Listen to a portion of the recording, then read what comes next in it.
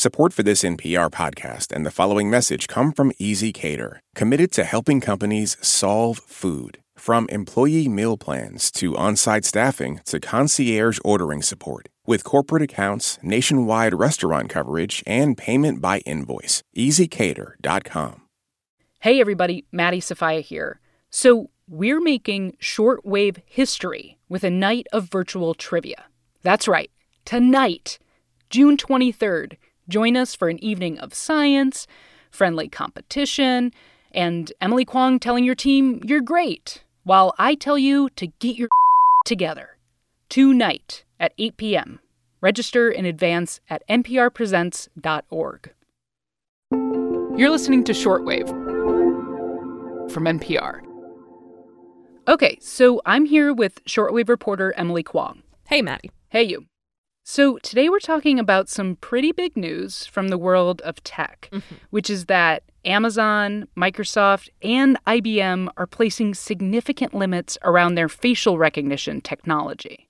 Yeah, this is kind of a sea change for these companies to voluntarily regulate facial recognition technology, citing concerns about how this tech is used by law enforcement, which we'll delve into in a minute. But let's start with the basics. So, Maddie, what do you know about facial recognition? Well, I remember being very weirded out by it when I could suddenly unlock my cell phone with my face. Right, me too. That's called a one-to-one search. Your phone is basically saying, aha, yes, this is Maddie's face. We shall unlock. But it also kind of creeps me out. And I will say, Emily, sometimes it doesn't recognize my face in the morning, which is rude. So here's the thing about facial recognition. One, it is imperfect. And two, it's completely unregulated. There are no federal laws or standards dictating how these technologies should and shouldn't be used. Innovations in AI have basically moved way faster than policies to regulate them. Right. And I guess now we're seeing facial recognition being tested in doctors' offices to help diagnose patients, and in shopping malls to look at patterns of how people move around, that kind of stuff. Right. And local and state law enforcement agencies have been using facial recognition technology for years to identify people through what's called one-to-many searches. Taking, let's say, a photo of a suspect or grainy security camera footage and seeking to match the image within these massive photo databases made up of mugshots, passport and visa pictures, and driver's license images. This technology has helped agencies solve cases, identify victims, but civil liberties groups say it's a violation of privacy and prone to discrimination. And that's what I want to talk about today.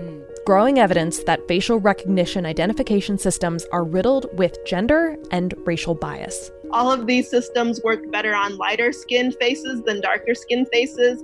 They all overall work better on male identified faces than female identified faces.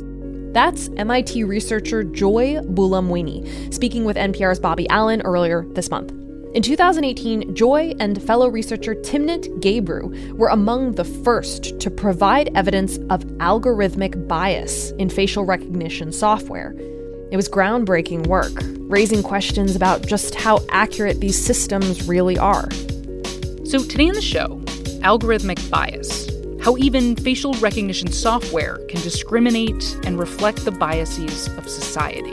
And how current debate about policing has opened the door for a national dialogue about how this technology should be used by law enforcement.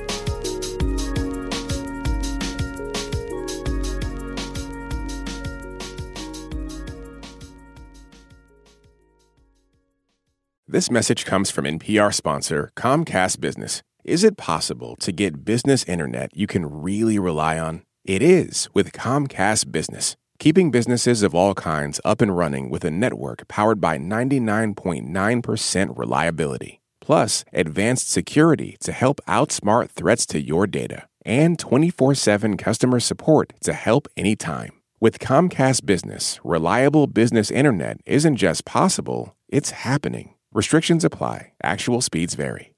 This message comes from NPR sponsor RSM. Change waits for no one.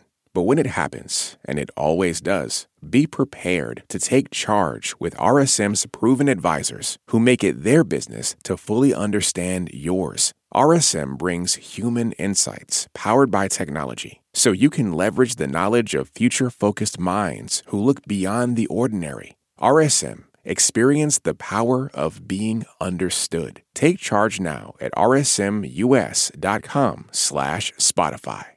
This message comes from NPR sponsor Trane Technologies, challenging what's possible for a sustainable world. Trane Technologies is reducing 1 gigaton of emissions from their customers' footprint by 2030. See how they're doing it at tranetechnologies.com. All right, Emily Kwong. So we're talking about this announcement from a string of tech companies that they are going to put limits on their facial recognition technology, especially when it comes to law enforcement. Amazon, Microsoft, and IBM. Yes. On June 8th, IBM said it would discontinue general-purpose facial recognition or analysis software altogether. Get out of the business completely. And it made an impression. After IBM's big letter, Amazon announced a 1-year moratorium on sales of their very popular software Rekognition, spelled with a K, to law enforcement to give Congress time to, quote, implement appropriate rules. So a 1-year ban. Yes. Microsoft took it a step further, saying it wouldn't sell products to law enforcement at all until a federal law is in place. Here's Microsoft President Brad Smith speaking to the Washington Post. We need to use this moment to pursue a strong national law to govern facial recognition that is grounded in the protection of human rights. And for Mitali Nkonde, who has been pushing for regulation changes in tech for years, this was a big deal. When these words were coming out of Silicon Valley, she felt all of the feelings. My initial was, thank God. Thank God. I was happy. I was pleased. I was optimistic. I was short of breath. I was exhausted. Mitali is the CEO of AI for the People, a fellow at both Harvard and Stanford universities. For her, these announcements shifted the conversation, but that's about it. So I'm pleased. It's got us incredibly far, but we're by no means out of the woods. Not out of the woods, because for all of the advancement in facial recognition, these systems still get it wrong. They'll incorrectly match folks, what's called a false positive, or fail to associate the same person to two different images. So a false negative. Yeah, and what's vexing is these errors are happening more often when the machines are analyzing dark-skinned faces. And that can disproportionately affect already marginalized communities prone to unconscious bias at the hands of law enforcement, leading to false accusations, arrests, and much worse. So until there's action on this, Mitali said words just aren't enough. Gotcha. So, okay, Emily, let's unpack this a little bit. Let's talk about how bias gets into facial recognition systems in the first place. I'd love that. Okay. So it starts right with how these systems learn to do their jobs, a process known as machine learning. So to make facial recognition systems, engineers feed algorithms large amounts of what's called training data. In this case, that would be pictures of human faces. Yes. The way machines learn is that they repeat a task again and again and again and again and again, developing a statistical model for what a face is supposed to look like. So if you wanted to teach the algorithm to recognize a man, you'd put in like millions of pictures of men. You got it. The machine will then measure the distance between the eyes on each picture, the circumference of the nose, for example, the ear to eye measurement. And over time, the machine starts to be able to predict whether the next image it's seeing is, quote, a man, which sounds okay, right? Here comes the but. But the machine is only as smart as its training data. So remember Joy Buolamwini, who I mentioned at the top of the episode? Yeah, the one at MIT. Yes. So she and her colleague Timnit Gebru developed a way to analyze skin color in these training sets. And the two they looked at were overwhelmingly composed of lighter-skinned subjects, 79% for IJB-A and 86% for Adients. These are two common data sets that were largely, as Joy put it, pale and male. So basically, the training data used to create these algorithms is not diverse, and that's how that bias gets in. Mm-hmm. The diversity of human beings is not always being represented in these training sets, and so faces outside the system's norm sometimes don't get recognized. Here's Mutale explaining what the research meant to her. That goes back to this other issue of not just hiring, but a bigger issue of there's no one in the team to say that you haven't put all the faces, you haven't put all the digital images of what all human beings could look like in the way that they show up in society in order to recognize these faces. And so after realizing how unbalanced these training sets were, Joy and Timnit decided to create their own with equality in race and gender to get a general idea of how facial AI systems performed with a more diverse population. So basically, they fed it more diverse pictures to look at. Yeah, it was kind of interesting. They used images from the top 10 national parliaments in the world with women in power. Specifically picking African and European nations. And they tested this new data against 3 different commercially available systems for classifying gender. One made by IBM, the second by Microsoft, and the third by Face++.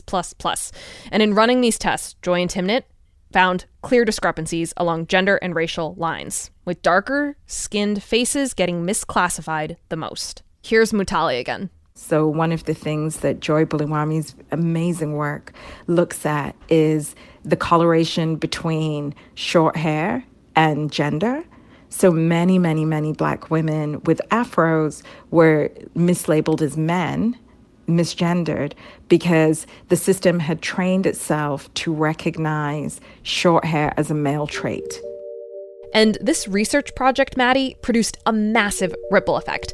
Further studies, legislation. In December, the National Institute of Standards and Technology, or NIST, published a big paper of its own, testing 189 facial recognition algorithms from around the world.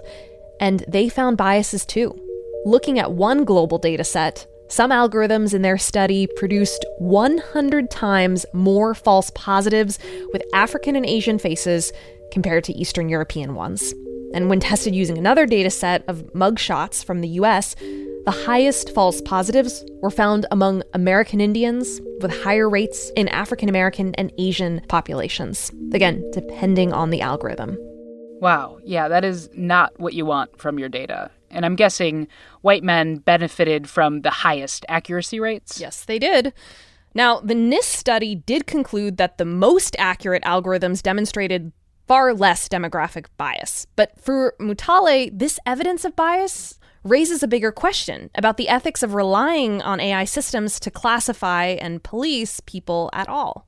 The problem with AI systems and machine learning is that they're really, really, really good at standard routine tasks. And the issue with humans is that we are not standard, we're not routine, we're actually massively messy. Right, we're not all the same. But when a police officer searches a face in the system, they're not making an arrest based on just that match alone, are they? Oh, absolutely not. Yeah, it's a tool for identifying potential suspects.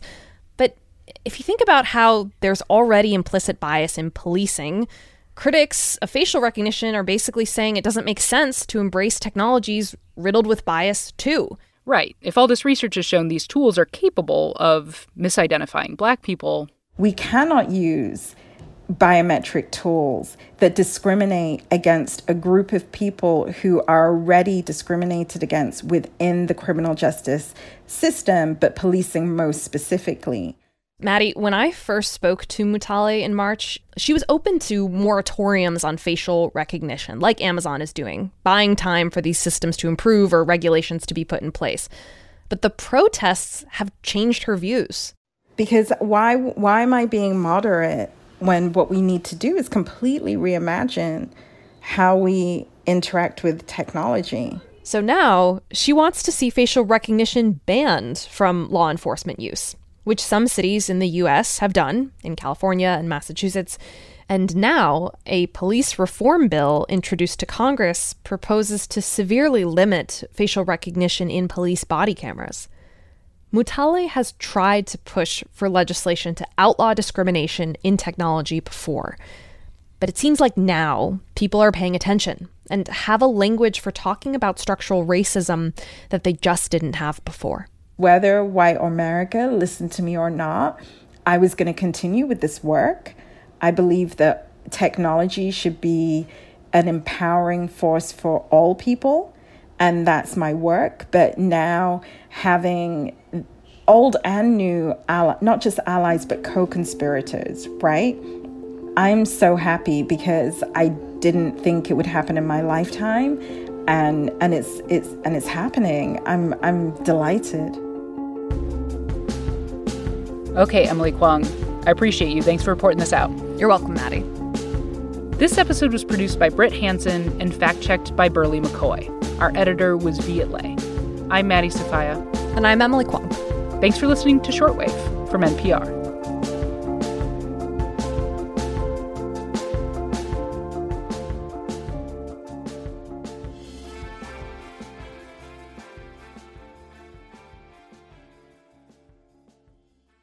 Actress Tracee Ellis Ross is used to people talking about her age a lot.